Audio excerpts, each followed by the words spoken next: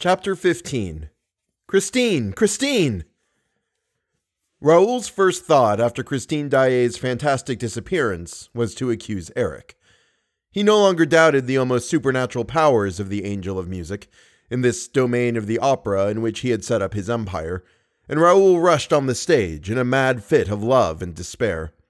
"Christine! Christine!" he moaned, calling to her as she felt that she must be calling to him from the depths of that dark pit to which the monster had carried her. "Christine! Christine!" And he seemed to hear the girl's screams through the frail boards that separated him from her. He bent forward, he listened, he wandered over the stage like a madman. To descend into that pit of darkness, every entrance to which was closed to him, for the stairs that led below the stage were forbidden to one and all that night. "Christine! Christine!" People pushed him aside, laughing. They made fun of him. They thought the poor lover's brain was gone. By what mad road, through what passages of mystery and darkness known to him alone, had Eric dragged that pure-souled child to the awful haunt, with the Louis Philippe room opening out on the lake? "Christine! Christine, why don't you answer? Are you alive?" Hideous thoughts flashed through Raoul's congested brain.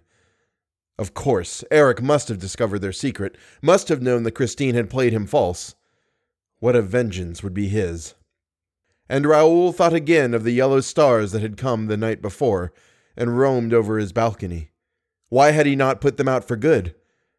There were some men's eyes that dilated in the darkness and shone like stars or like cat's eyes. Certainly albinos, who seemed to have rabbit's eyes by day, had cat's eyes at night. Everybody knew that. Yes, he had undoubtedly fired at Eric. Why had he not killed him? The monster had fled up the gutter spout like a cat or a convict who, everybody knew that also, would scale the very skies with the help of a gutter spout. No doubt Eric was at that time contemplating some decisive step against Raoul, but he had been wounded and had escaped to turn against poor Christine instead. Such were the cruel thoughts that haunted Raoul as he ran to the singer's dressing room. "Christine! Christine!" Bitter tears scorched the boy's eyelids as he saw scattered over the furniture the clothes which his beautiful bride was to have worn at the hour of their flight. Oh, why had she refused to leave earlier? Why had she toyed with the threatening catastrophe? Why toyed with the monster's heart? Why, in a final access of pity, had she insisted on flinging, as a last sop to that demon soul, her divine song, "Holy angel, in heaven blessed, my spirit longs with thee to rest"? Raoul, his throat filled with sobs, oaths, and insults, fumbled awkwardly at the great mirror that had opened one night before his eyes to let Christine pass to the murky dwelling below. He pushed, pressed, groped about, but the glass apparently obeyed no one but Eric. Perhaps actions were not enough with a glass of the kind. Perhaps he was expected to utter certain words? When he was a little boy, he had heard that there were things that obeyed the spoken word. Suddenly, Raoul remembered something about a gate opening into the Rue Scribe, an underground passage running straight to the Rue Scribe from the lake. Yes, Christine had told him about that. And, when he found that the key was no longer in the box, he nevertheless ran to the Rue Scribe. Outside, in the street, he passed his trembling hands over the huge stones, felt for outlets met with iron bars. Were those they? Or these? Or could it be that air hole? He plunged his useless eyes through the bars. How dark it was in there. He listened. All was silence. He went round the building and came to bigger bars, immense gates. It was the entrance to the Corps de l'Administration.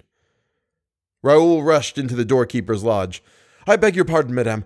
Could you tell me where to find a gate or door made of bars, iron bars, opening into the Rue Scribe and leading to the lake? You know the lake I mean? Yes, the underground lake under the opera." "Yes, sir. I know there is a lake under the opera, but I don't know which door leads to it. I have never been there." "And the Rue Scribe, madame, the Rue Scribe. Have you never been to the Rue Scribe?" The woman laughed, screamed with laughter. Raoul darted away, roaring with anger, ran upstairs, 4 stairs at a time, downstairs, rushed through the whole of the business side of the opera house, found himself once more in the light of the stage. He stopped, with his heart thumping in his chest. Suppose Christine Daae had been found. He saw a group of men and asked, "I beg your pardon, gentlemen. Could you tell me where Christine Daae is?" And somebody laughed. At the same moment, the stage buzzed with a new sound, and amid a crowd of men in evening dress all talking and gesticulating together, appeared a man who seemed very calm and displayed a pleasant face, all pink and chubby-cheeked, crowned with curly hair and lit up by a pair of wonderfully serene blue eyes. Mercier, the acting manager, called the Vicomte de Chagny's attention to him and said, "This is the gentleman to whom you should put your question, monsieur. Let me introduce Mifroid, the commissary of police." "Ah, monsieur le Vicomte de Chagny. Delighted to meet you, monsieur," said the commissary. "Would you mind coming with me? And, now, where are the managers? Where are the managers?" Mercier did not answer, and Remy, the secretary, volunteered the information that the managers were locked up in their office and that they knew nothing as yet of what had happened. "You don't mean to say so. Let us go up to the office." And Monsieur Mifroid, followed by an ever-increasing crowd, turned toward the business side of the building. Mercier took advantage of the confusion to slip a key into Gabriel's hand. "This is all going very badly," he whispered. "You had better let Mother Giry out." And Gabriel moved away. They soon came to the manager's door. Mercier stormed in vain. The door remained closed. "Open in the name of the law," commanded Monsieur Mifroid in a loud and rather anxious voice. At last, the door was opened. All rushed into the office on the commissary's heels. Raoul was the last to enter.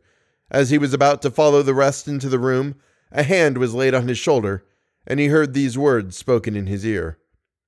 "Eric's secrets concern no one but himself." He turned around with a stifled exclamation. The hand that was laid on his shoulder was now placed on the lips of a person with an ebony skin, with eyes of jade, and with an astrakhan cap on his head. The Persian. The stranger kept up the gesture that recommended discretion, and then, at the moment when the astonished Viscount was about to ask the reason of his mysterious intervention, bowed and disappeared.